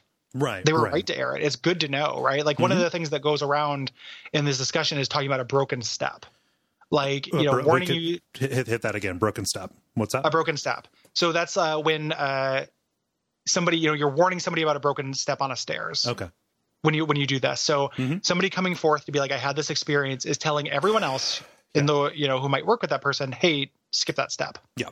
Because you might trip. I think that's great. I think that's important, vital work. And specifically that work of, basically stating your case and airing what happened to you and warning people about this person who has hurt a lot of people, that is more important than my personal enjoyment, than my uncomplicated enjoyment of a game. Of course, it's super important. I would not say that person shouldn't talk because it makes me a little bit uncomfortable. Right. But the other difference that's inherent in that is the practical effect of that, which is, hey, other people might work with this person and get genuinely harmed. Right. So when we're talking about it as a consumer of art, we have a different relationship or danger from Alex Hawalka than a developer who might work with him would. Right. So to us, us having to make those considerations and stuff, that's part of the price of being a thoughtful consumer of media. Lay that on me. That's what I signed up for, by liking stuff. And, by expressing my opinions about these issues. Yes. And I'm happy to do it. Yeah. Happy to consider that, it's just different than warning people off. Yeah. So it is absolutely an unmitigated good when this stuff comes to light. Yes. It is good for the world, even if it makes us uncomfortable and have to ask ourselves difficult questions. It is good. in that specific situation, like, just so no one comes away from this and being like, oh, I can't believe Gary and Cole were saying it's good that this guy committed suicide. No, we're not. Fuck no. That's horrible. Like, that goes into the second part of this, which is like, what I'm talking about is that, like, I think that there is room for people to, we talked about Ion Fury, right? Yeah. Those guys got called out, immediately doubled down on it and said, no, this is our culture. It'd be censorship to change it. That fucking sucks. It is possible to have this kind of thing happen and be like, yeah, boy, I didn't realize that. We fucked up. That fucking sucked. I fucked up. It's time for therapy. It's time to learn how I fucked up. How can I make this better? It's time to step away and come back when I'm ready. Yeah. What does restorative justice look like in this situation? And one of the reasons I think people forget that is a thing that can happen is because almost no one ever does it. Oh, of course. Aziz Ansari takes a long break and then goes back with like a Netflix thing that's about Triggered or whatever. Louis C.K. goes away for a little bit, comes back and starts doing material about his dick, like immediately, like no changes. No one ever does it. But in a perfect world, the end result of something like this would not be just to warn people of a broken step, which is extremely important, absolutely 1,000% vital, but also would be like, hey, and it's not the victim's responsibility to give the perpetrator the ability to do this. It's something the perpetrator should take from it. Is, hey, I can reflect and improve based on this. What does restorative justice look like? Yes. What it would be the non-punitive way of this. Like, yes, this feels like a punishment. I feel punished. In some ways, I am not happy right now. This is having a bad effect on me. What would it look like to actually try to make this better? Yeah. And if that is fixing yourself, and going to therapy, reflecting on what you did wrong, et cetera. If that is literally putting resources, if that's changing your company policies, if that is, doing what you can to ensure this doesn't happen to other people. What does it look like to actually change as a person? Because like one of the threads about this, and one of the things that made me really sad about the Alex Hawalka thing specifically, is his sister who came out and said like, hey, all this abuse is correct. This is all horrible. Like, my brother, who I loved very much, has been doing some work to try to fix this. Yeah. It doesn't excuse him. No one is saying that he's excused. No one's saying that dude's not a piece of shit. No one is saying it's all better now. I want to live in a world where somebody can make a mistake and learn from it. Yeah. And almost no one does it. Like, it's so fucking rare that it happens that like a company or a person changes in the response to this stuff. They go on Netflix and they get a special called Triggered and they double down. Yep. But I really want to live in a world where it is possible that somebody could get called out by this stuff and be like, hey, I am truly sorry. Like, I am really, really sorry. Here's my understanding of what I did wrong. Here's what I'm doing to fix it. What can I do is there anything that I can do to help restore this damage that I've done? Understanding that not all of it can be made good. And the victim at that point has no responsibility to give you an answer to that. Right. But to try, or to say like, I'm going to try to make this better, like to take it as an opportunity to learn, I think is really important. Yeah. Because it's everyone listening to this, myself included, and you have done shitty things. Yep. Right. Like, I have done shitty things, not on the level that we're talking about. I've certainly grown as a person though. Like, I spent like a bunch of I was not good with women when I was a teen, not in a sex pest way, but in a sexist way. I was a homophobic teen, as was the style at the time, not to excuse myself, but I was. It took me a long time to understand trans issues, to the degree that I understand it now. Like, I'm not an expert. I don't get it. But to understand it at all and have that sympathy, it took some time, right? Like, it took me a little bit. And I guarantee that if I was doing the podcast when I was in my, late teens, I would have said some horse shit. Yeah. That belied a smaller and worse mind. Yeah. And somebody could say, hey, I can't believe Gary Butterfield said this. And they'd be right. And because I have worked on myself. I'm not perfect. I have tons of work to do. I will never not have work to do. Yeah. But I want that to be the ontological truth of the world, that you can work on yourself and try to improve.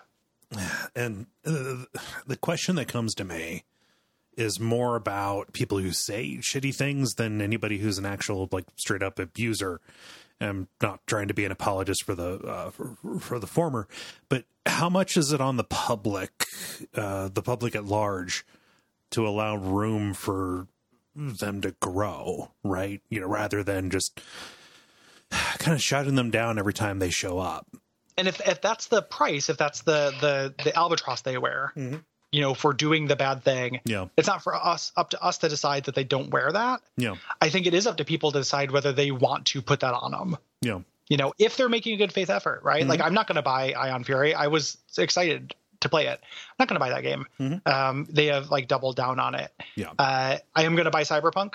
The social media team does not give me tons of confidence in the company at large. I don't reduce the game down to their social media guy who is a prick, or a team, or anyone who approves that, I'm sure, is actually like incredibly shitty.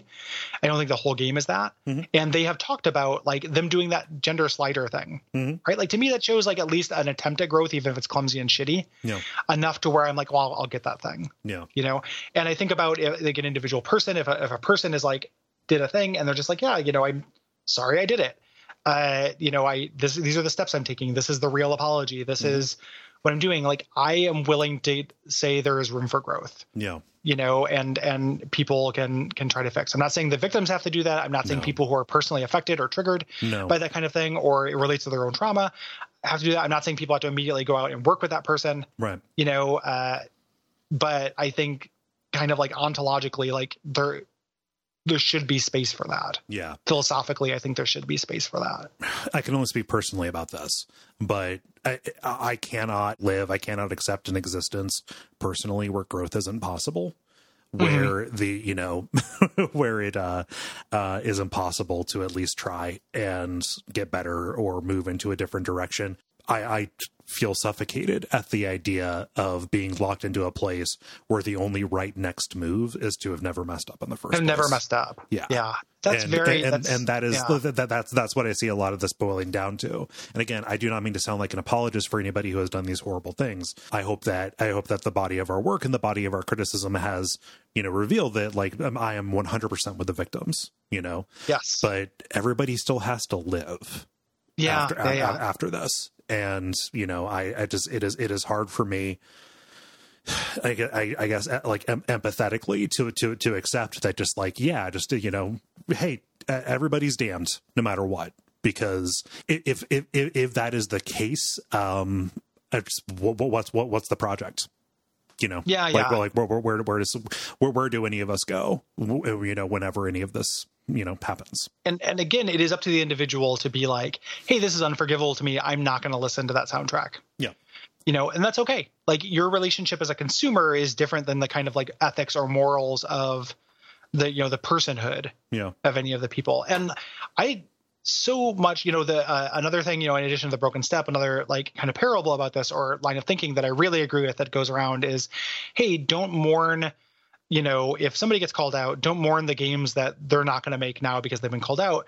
Mourn the games and the creation and the stuff of the people who didn't make stuff because they're, and I totally agree with that. Yeah. 100%. At the 100%, like, that is, I hate that. It makes me feel sick. Like, it's super sad. But when you said, like, you have to live, people, time still moves on. Yeah. People still, do you still get to live and do this thing in this industry? Yeah. And maybe that takes, and to get that, to earn that back takes a lot. Yeah.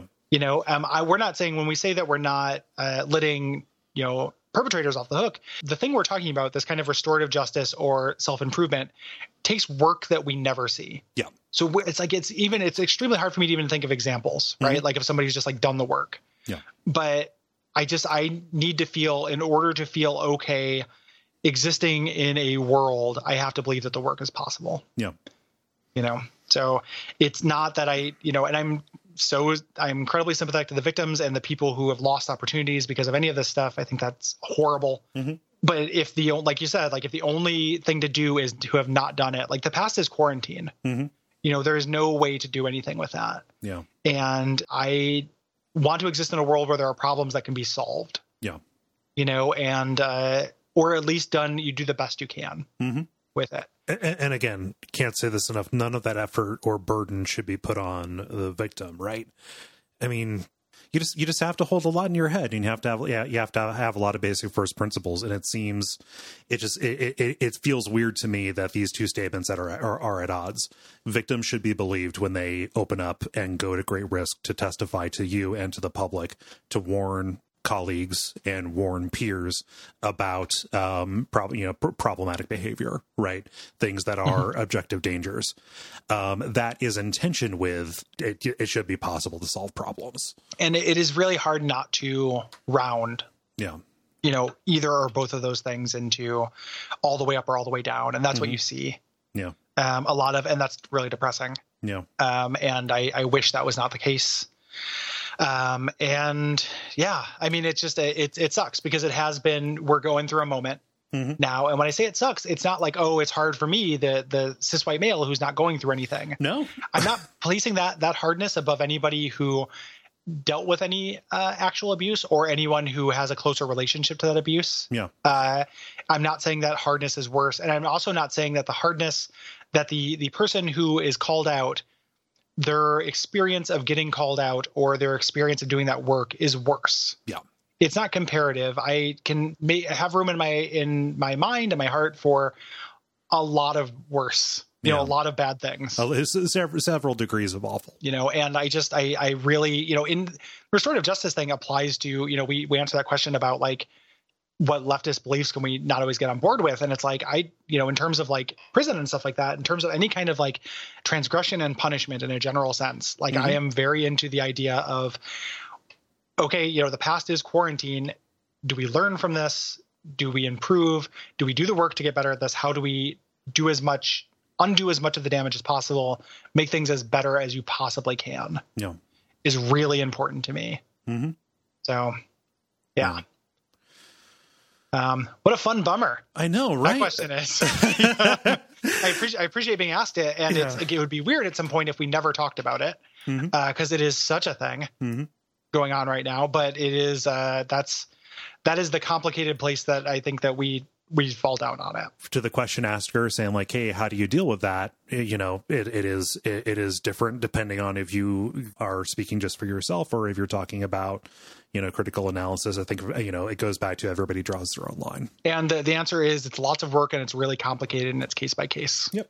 And it's not going to feel good. And, I think that, I don't know, approaching any artistic work completely lightly with no baggage, no encumbrance, that is a luxury. And that has kind of, if we were ever able to do that in the past, that was possibly that was either a luxury or an illusion, but it was never tenable in the long term. And that is okay. Yeah. Like that is a privilege to not think about that. It's a privilege that, you don't like you can choose to have that. You'll be a better person if you choose not to have it and actually do the work of thinking about it. It is difficult, but it is not too difficult. And it is a good price of admission. Yeah. So yeah, let's move on to responses. Let's do it to September's games. Yeah. So we're going to get started here with Gunstar Heroes and Jerry Kahn, the person who requested this game, I believe. Is that right, Gary? Yes. Okay, cool. They write in via contact. Thanks for covering Gunstar Heroes. It's a game that's very special and important to me, and I think you did a great job. You had some interesting and valid criticisms, though I'd disagree with the idea that the latter half isn't as strong. I do think that this game hits its nadir at stage 5, the extremely boring city stage, but has absolutely rebounded by the time the final stage comes along. But really, the reason why I requested Gunstar Heroes is because when I think of it, I overwhelmingly think of things I love. 16 unique weapon combinations that act as a kind of sub-difficulty setting. Some make the game easier than others, but they're all unique, useful, and satisfying. Big, bright, and inventive bosses, and cute, well-animated, and funny minions. The sleeper car on the train, and seeing the minions cling to the exploding engine car. Seeing bombs rain down on me, and not just avoiding them, but but throwing them back at the jetpack enemies above me. The Amazing 7 Force, the reason to play it on hard so you can see all 7, and endlessly inventive Dice Palace, which incidentally is even more fun in 2-player since there are no set turns. Players can fight over the dice, and landing on the way back is not so bad because the other player can still finish the board and have both players proceed. So without going on too long, I'll conclude that for me, when I think of true classics, Gunstar Heroes is right up there, sharing my personal top spot with A Link to the Past. It was a stunning first effort from a studio that would go on to be one of my favorite developers, and in my opinion, remains a must-play to this day. Thanks again for covering it, and congratulations on the big 250. Thanks, Jerry Con, and thanks for requesting it. It was really fun to revisit. Yeah. I like that game a lot. I would love to. I'm sure I played it 2 players once when I was younger, but I didn't this time. And if I played when I was younger, I don't think I got to the Dice Palace. So that's really cool to hear. Yeah, might be fun to do a duck stream. Not to tell you what to do, but that's a good idea. Yeah, that's a good idea. Moving on to responses to Fire Emblem: The Sacred Stones. A couple of people wrote in about the same thing, so we kind of chopped and screwed their responses, kind of taking out little bits of it, even though they came from multiple people. So it's going to sound a little weird, but we're going to basically hit the same different parts of the same point with different people. Right. So Trevor starts Viva Contact. Something I learned about Fire Emblem back in the day is that starting around the 6th game, the hit percentages are actually lies. When the game displays a 90% hit chance, 2 random numbers are generated and the average is taken. This is then used to determine if the attack hits or not.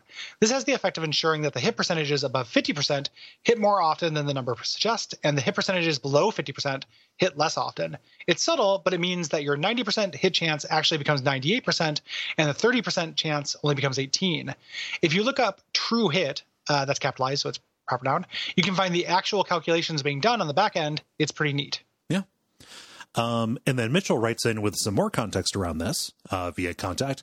A lot of video games do this sort of invisible tuning that makes the game easier without letting the player onto it. For example, in BioShock, when you're shot from behind, enemies are programmed to always miss, so there's a chance for you to turn on them. In Assassin's Creed, your last health block actually contains way more HP than the other health blocks to make dramatic low health fights happen more often. I've never played a Fire Emblem game, but this was such a neat trick that I thought I would share. Thank you, Mitchell.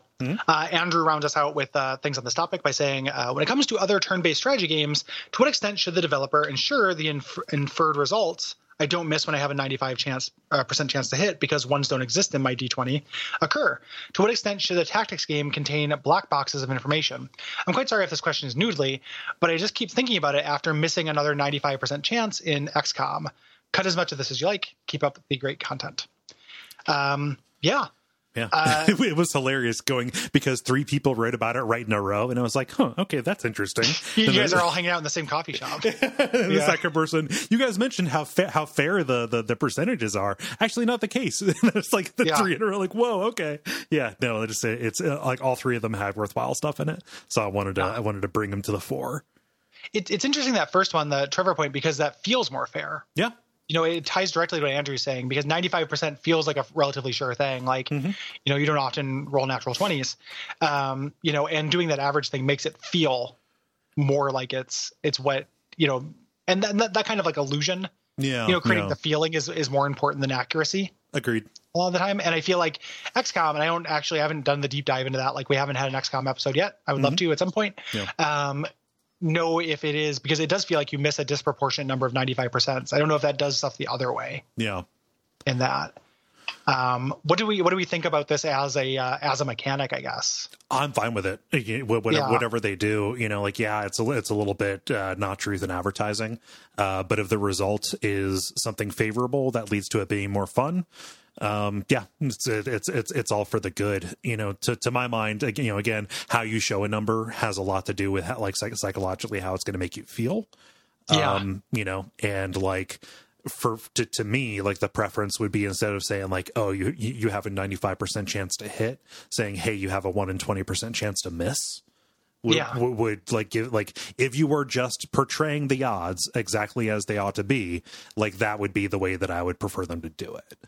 Because that to me, like, okay, 1 in 20, that's like that seems as likely as it is. That feels truer to the actual outcome than 95%.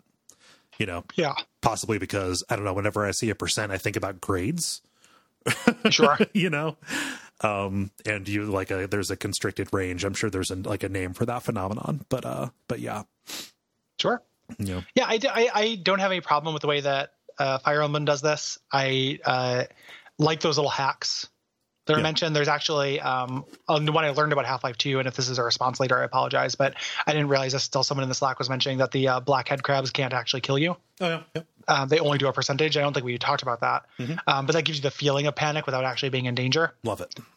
Similar to when we were talking about the boat chase and how you almost never get hit. Like you go through that entire boat chase and you've taken 3 damage. Yeah. Even though you're constantly being fired upon, it's obviously the craft is being programmed to miss. Love that stuff. In a tactics game, if it is 95% and it's a real 95% straight roll, I have no problem with that. I don't think there's a game design imperative to fudge those odds. I do think, even though I love XCOM, I'm really looking forward to covering it at some point. I do.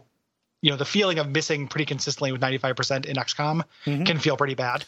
But I think if you're going to fudge it, that's just a cognitive bias. That's negativity bias. You're only going to remember the times that you miss at 95%. Yeah.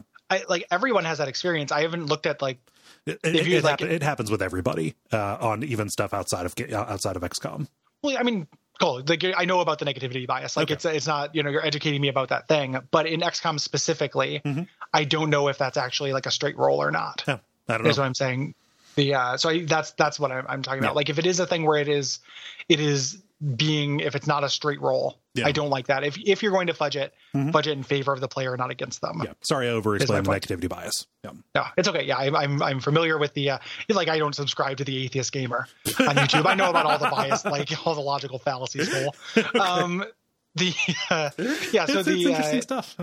It is interesting stuff. I definitely understand that thing. I just don't know that it's true for everything, because the idea is introduced in this that they can make round things in favor of the player. I can also imagine them rounding it against them as well, with the same intentions of creating drama. Yeah, because those unlikely misses are also really dramatic. So no, I'm in favor of maximizing drama. Yeah, me too. Yeah. But I do think if you're going to fudge any rules, fudge it in favor of the player. There's an interesting thing that was done in a recent strategy game, Mario and Rabbids Kingdom Battle. The way that they portrayed or calculated percent to hit, where it was kind of quantized.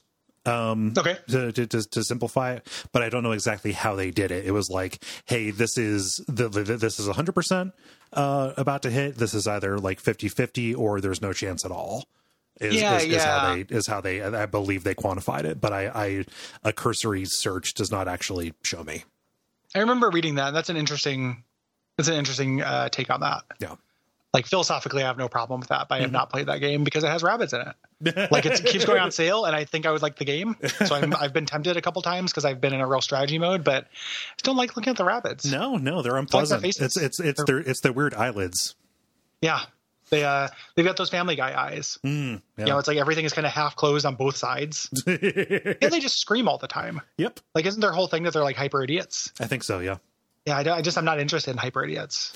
I know, give me sedate idiots. Anybody who listens to our YouTube recommendations, sedate idiots. I don't want anyone to have energy. If I don't get it, you don't get it. Is this me or you with Lauren? This will be me. Lauren writes via contact. This is the first time I've been able to write in, and it's about one of my favorite games from childhood. Sweet. Fire Emblem Sacred Stones was recommended to me by my best friend. She had described it as a really fun chess-like game. Naturally, I requested it as my next birthday gift. I was, and still am, one of those people who unlocks every character and keeps them all alive to the end of the game. My main method of recruiting my supposed enemies was to take all of Seth's weapons, put them in range to lure them out, and place the necessary character nearby so they could swoop in during the next turn and give them some friendship. It worked very well. I played through Erica's campaign first, and then Ephraim's soon afterwards. I remember thinking that Ephraim's had more interesting levels, but Erica's had the better story. The swaying factor was Joshua. In Erica's route, you learn that Joshua is the prince of Gehenna. More importantly, he and his mother are reunited during her dying breaths. Looking back, Joshua has some interesting parallels with Lion. Both do not think that they are ready to take on the responsibilities of rulers. Joshua had left to make himself worthy of such a role in his own eyes. Lion, on the other hand, thinks himself so unworthy that he brings his father back to life so that he would not have to be king himself. Joshua may have a gambling problem, but Lion had a soul being eaten problem, so I think Joshua got the better end of that. I was also the type of person who had to unlock every support conversation. Luckily, all I had to do was sit on the first floor of the Tower of Valny until people wanted to talk to one another. Move onto the next floor and repeat until the third floor. Then I could reset so the game unlocked the conversations in the main menu. But I wasn't trapped by the 5 support conversations limit. I did, however, just look up the endings for characters who have bonded. Conversations involving L'Arachel were my favorite. The weirdest ending, however, goes to Erica and Salah. The two had very pleasant conversations about their homes, with Erica wanting to visit Salah's homeland once the war was over. In their ending, she goes and stays, and they get married and have a kid, and what the hell, Erica, you're supposed to go help run a kingdom. Unlike the other romance endings, there was no romantic confession to signal such a future. It also doesn't help that Erica refers to him as Master Salah, like his pupil does. Sacred Stones meant a lot to teenage me. I have never felt the pull to play the other Fire Emblem games, however. Multiple friends have recommended Three Houses, but something in me knows that I will find the game a chore more than enjoyable. Who knows? Maybe Sacred Stones came along at the right time for me. Or maybe I don't want to risk seeing another Erica and Salah situation. This definitely one of the things I think we talked about it during the episode, but if I had come upon this, if I was younger, and come upon these games at a certain age, like I would have gone pretty deep on them. 100%. Yeah. I feel like, we talk about kid patience a lot, specifically with any kind of JRPG. Yeah. Yep. And it applies to this. Like this has a lot of the rhythms and feeling of a JRPG without it being one. Like even down to grinding out all of the support conversations. Like that's the kind of thing that a pink tail hunting me might do. Yeah. That a 39-year-old me might not do. Yeah. I will say that I picked up Three Houses. I'm not very far in it, but boy, those battles move quick. Do they? Yeah, that's good. It's really actually pretty satisfying. That's good. Yeah. Yeah, it is. I am interested to play that at some point. I'm interested to revisit Awakening at some point. Yeah. Through that. Thank you, Lauren, for the story. That's really nice. Mm-hmm. And like I said, I definitely could imagine being in that spot. Yeah, for sure. And also, I think that both of the responses that we got, or all the responses we got, kind of an underlying theme of like pointing out some stuff that we missed. Yeah. Either story stuff or mechanical stuff, and we knew that was going to happen. Mm-hmm. We appreciate it. Yeah, we totally appreciate it. Like we like it when people are like, polite. If they're not jerks about it. Right. If it's not a Twitter drive-by, someone just be like, "Hey, did you know this?" And it's like, "Oh, that's actually cool." I wish I would have. I would have enjoyed that if I saw it. Yeah. The secret to making any of those things go down well, and this doesn't have anything to do with our responses, just in general though, for people listening, is say, did you know? Mm-hmm. Like it makes everything sound okay. Did you know, hey, as opposed to, oh, you missed. Yeah, oh, you missed, or just a context-free, this is how it is. Mm-hmm. Because that just kind of comes aggressive. But did you know? Mm-hmm. Like that's just like, oh, it's a question. I get to answer that. That's, I can bring myself to this. Like that is just a much more polite way to frame like almost anything. Yeah. So moving on to Half-Life 2 responses. Andrew says about Viva Contact. Half-Life 2 was the first game where I was acutely aware of the hype surrounding its release, and I was aware of the possibility of extreme disappointment. I was a freshman in college when it came out, and I couldn't wait to play it, but was nervous that it would disappoint. Just 1 year earlier, Deus Ex Invisible War, the sequel to my favorite game of all time, came out, and I couldn't even get through the first level. It was just a huge letdown and a wake-up call to check my expectations in the future. Half-Life 2 was the complete opposite. From the moment I stepped off the train into City 17, I knew this game was special. I played the game on my freshman laptop in just 2 sittings. Wow. Class was an afterthought in those days. The game grabs you from the start and just never lets go. Do you guys remember any games being hugely hyped and either delivering or letting you down? Half-Life 2 will always stick with me as that perfect sequel to truly deliver on its promise. My example for that is not unique, but Fable. I bought into the hype. And it just ended up being a fine action RPG. I have never played any of the Fable games. They're fine action RPGs. That's my understanding. I know Fable 2 has been bandied about for the show before, but I've just had a big blind spot. Like, they came out during a period in which I wasn't playing a lot of games. Mm-hmm. You know? Yeah. I've got, a bunch of examples of that, but like one, just to throw out an easy one would be Fallout Brotherhood of Steel. Oh yeah. The Diablo-like game that is somehow like unplayable. like how in the world did they botch that? Baldur's Gate Dark Alliance that is impossible to play. Yeah. But yeah, it is. Half-Life 2 is wonderful. I did not have that hype cycle for it. I just played it a little bit later, but it is awesome. Nope, I was straight up hyped, and then I got hyped again for the orange box. Mm-hmm. Yeah. Matt writes in via contact. I replayed Half-Life 2 along with the show, and it was such an absolute treat to go back to. I'm kind of the opinion that Half-Life 1 hasn't aged that well, so I was expecting something similar with 2, but if anything, it far surpassed the game that I'd remembered. As I'm sure you'll discuss, it's just a roller coaster ride the whole way, that once you start playing, you're doing one exciting thing after another until suddenly 2 hours have passed.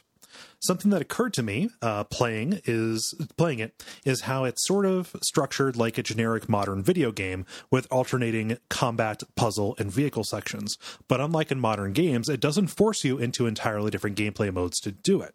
I know that some people chafe at the puzzle and vehicle sections in these games, and yeah, there may be a little junkier than an Uncharted clone, but to me, I think that's the key to the immersion.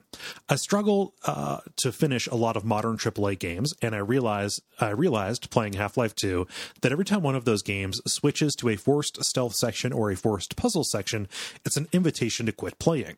Half-Life 2 integrates that gameplay variety so seamlessly that you just get locked into a perfect flow state. Thanks for the encouragement to a replay. I honestly think now that Half-Life 2 is probably my favorite first-person shooter of all time, which is something I definitely would not have said before this replay. Yeah. Like those modality switches, like those are all thresholds. And think about it, every threshold is you have to clear it. And sometimes you don't. Yeah. And specifically the not having to, it being a half modality, like changing the context, but not your verb set or what you're doing, your capacity. Like we did talk about that a lot in the episode, but it's good to hear someone else notice it because I think it's a real strength of the game. And I'm glad we encourage people to revisit it. It's not my favorite first-person shooter of all time, probably, but it is incredibly up there, and it's one of the greats, one of the best things we've done for the show. Yeah, amazing stuff. Gabriel says via contact or Viva Contact. Half-Life 2 is one of my all-time favorites and has a special place in my heart. It was one of the first games I bought brand new for my PC that I put together back in 10th grade on my 10th grader's budget. A 10th grader's budget. Yeah. Like an evocative phrase. I don't I didn't even get a 10th grader's budget for this. At the time, I had a GeForce 5200 and later a 5600, so it was great to have an amazing-looking game that ran well on my modest setup. When I installed the game, I remember thinking, what the hell is Steam? I don't want any more bloatware on my machine. Little did I know. Another little surprise on those discs was the Counter-Strike Source game, or Counter-Strike Source, a game which ate up hundreds of hours of what could have been called a social life, or what could have been a social life. Half-Life 2 is one of those games I revisit every 3 years or so. It has always kept that modern feel that it had back in 2004. When I play it, I feel a strong nostalgia, and it always reminds me of what my head felt like when I was 15 or 16 years old. Another strong emotional component is the sensation captured of being in the Pacific Northwest coast in the late fall, early winter. I don't really know how to describe the feeling besides a depressing warmness. Sometimes in the summer, when the heat and sun are just starting to get old, I will fire up Half-Life 2 and take my time on the coast levels just to get that vibe. I don't hold out much hope for Half-Life 3, but if Tool can put out a new album this year, the temperatures in hell must at least be decreasing. It is certainly possible. So talk about separating art from artist. Yeah. Those vibes, those beach vibes are very winter beach up in Oregon for sure. And I will always love a rocky beach, and this game has a big one. I don't know if you feel the same way, Cole, or if Gabriel does, but I was so fucking horny for fall this year. I was dying of like fall withdrawal. Oh, the summer was not super hot, but it was stressful and difficult and busy because of Duckfest. And I just feel like I am falling into like a pile of leaves spiritually. In like a really serious way. I'm super horny for it. I cannot wait to get back out into the woods.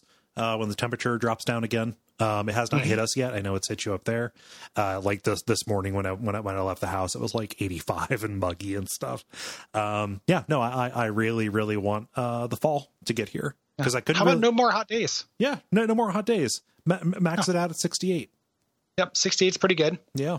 I would, hey, twist my arm, 50. I'll take it. I'll wear like a medium coat. Yeah, it's all fine. the time. It's wonderful. It's fine. Yeah. No, I didn't really get to enjoy the last fall because I was moving, and that was just like a months long process to actually get settled in. So I'm really happy to be like settled into a place where I can go enjoy outdoor activities. Yeah, want it. I am just bracing for when the first leaves change. Oh yeah. Oh baby. Let's see here. This will be me on this one. Doug writes via contact, Half-Life 2's ending felt anticlimactic to me the first time that I played it, but since then I've come to appreciate just how special it is. Half-Life 1 culminated with significant traversal and combat challenges and a predictably difficult boss fight against a giant space fetus. So when Half-Life 2 had no grand battle against the Combine Queen or something similar, it seemed strange. Over time, I came around to appreciating that the fights preceding the last stretch were the final exam, and the cathartic period that came after it was a way of making the joy of success playable, and thus something the player could actively experience, rather than the purely passive reward of a cutscene. The only other game that did this so successfully that I can think of is Super Metroid. Once you get the Hyper Beam, the gameplay challenges are trivialized, but in a way that is empowering through the final escape from Zebes. The more I meditate on it, the more I think games need to maintain some interactivity between the last gameplay challenge and the final cutscene or credits.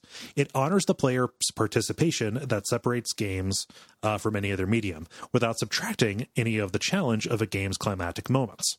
It's the difference between watching a bunch of NPCs throwing you a parade and getting to march in one. Yeah, that's well observed. Yes. Yeah, I also really like the victory lap. Same. That you actually get to play. Mm-hmm. So, and Super Metroid is actually a great comparison. Yeah. To the end of Half-Life 2. Like, that's really apt. Yeah. No, I co-sign that response. It's good. Yeah. Good job, Doug. That is very good. Moving on to some responses about pinball, the live episode we recorded at DuckFest. If you're like, hey, you guys didn't do an episode on pinball, watch your fucking tongue. We did. It's part of, if you go to duckfeed.tv/DuckFest, you can pick up the most recent Duck bundle. Or duckfeed.tv/duck bundle. Mm-hmm. Pick up the most recent bundle for charity. It goes to Reyes's, and this has the live recordings from DuckFest, yes, including our pinball episode. Yeah. Gary, I've gone and played more pinball. I have too. Nice. I went to the Comic-Con and PRGE had a room set up, and I was dead on my feet.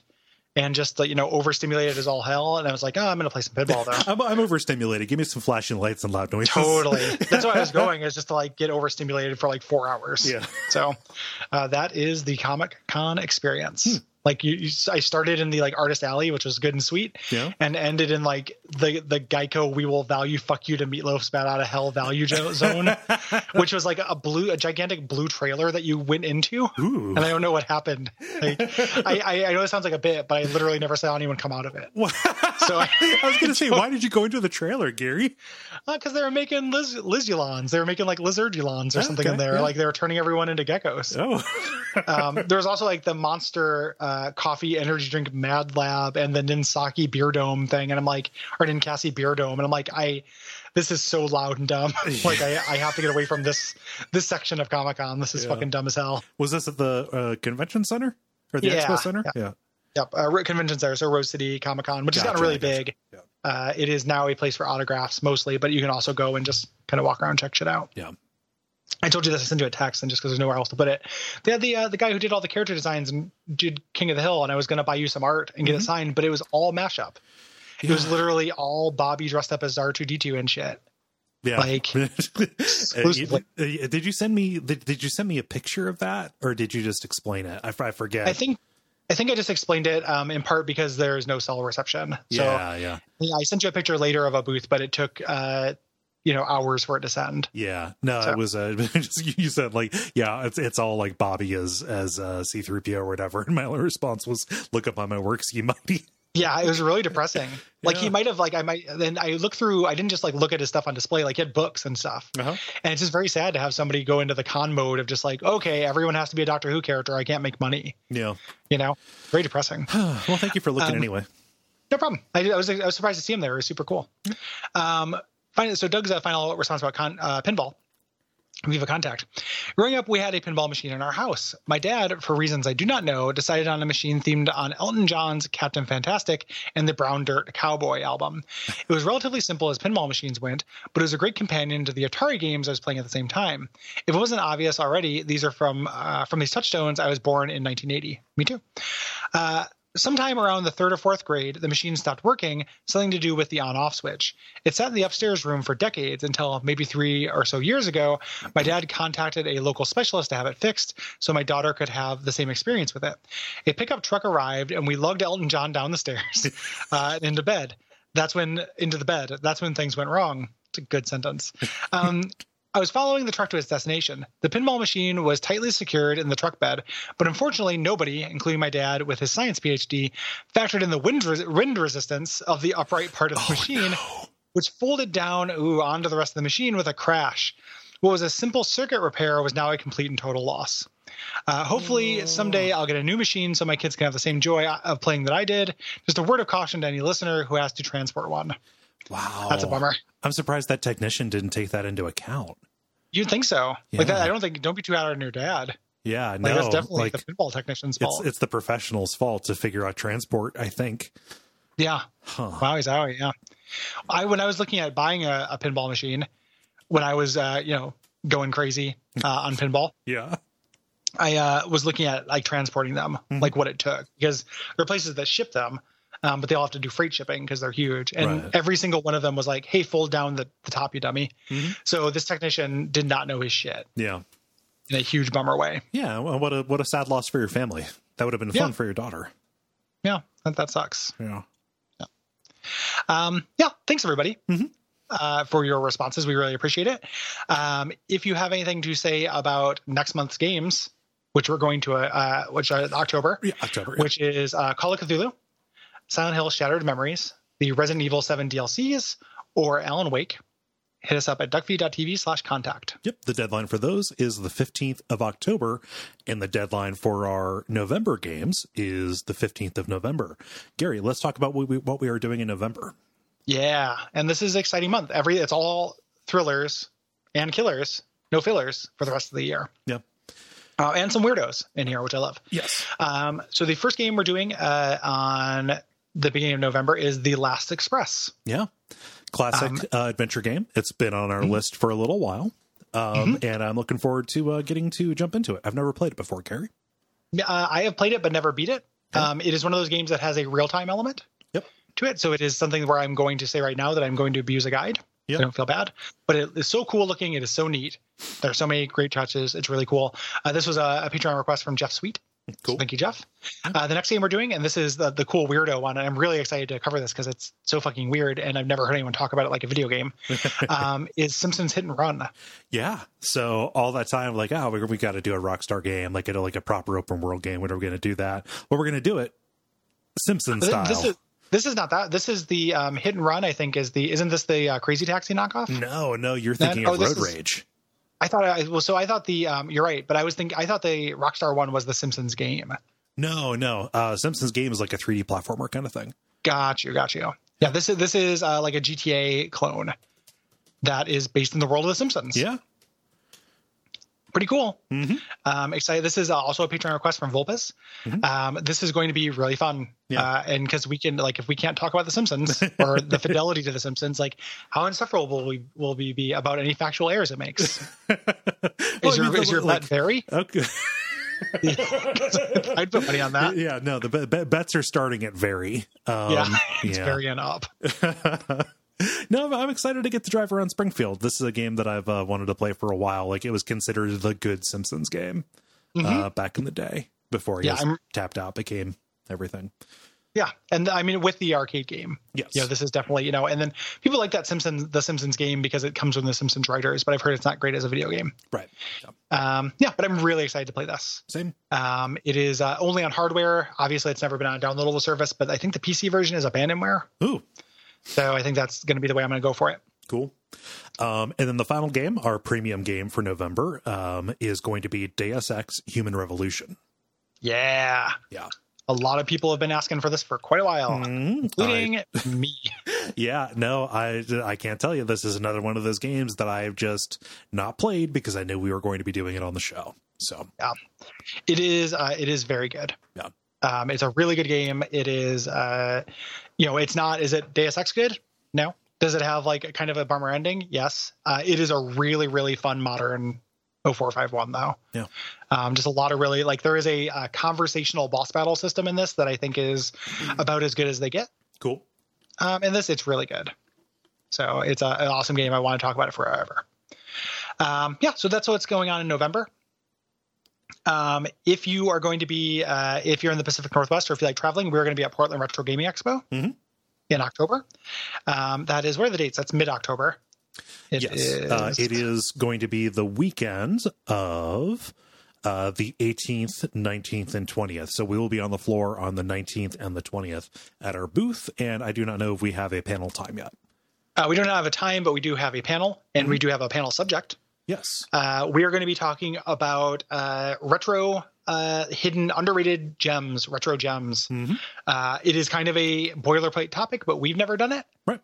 And there's got to be a way on this network that I can talk about Ranger X and replay it, and nobody's patronizing it. So I got to be able to talk about Ranger X. Yeah. So we are going to be making our cases for games that I think each other, we both want the others to play, but also at large, like, hey, go back and reevaluate this.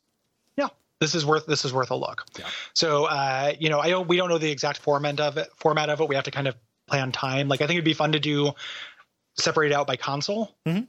Maybe do like Nintendo, Super Nintendo, Genesis. Like each do 3. I think that'd be kind of fun.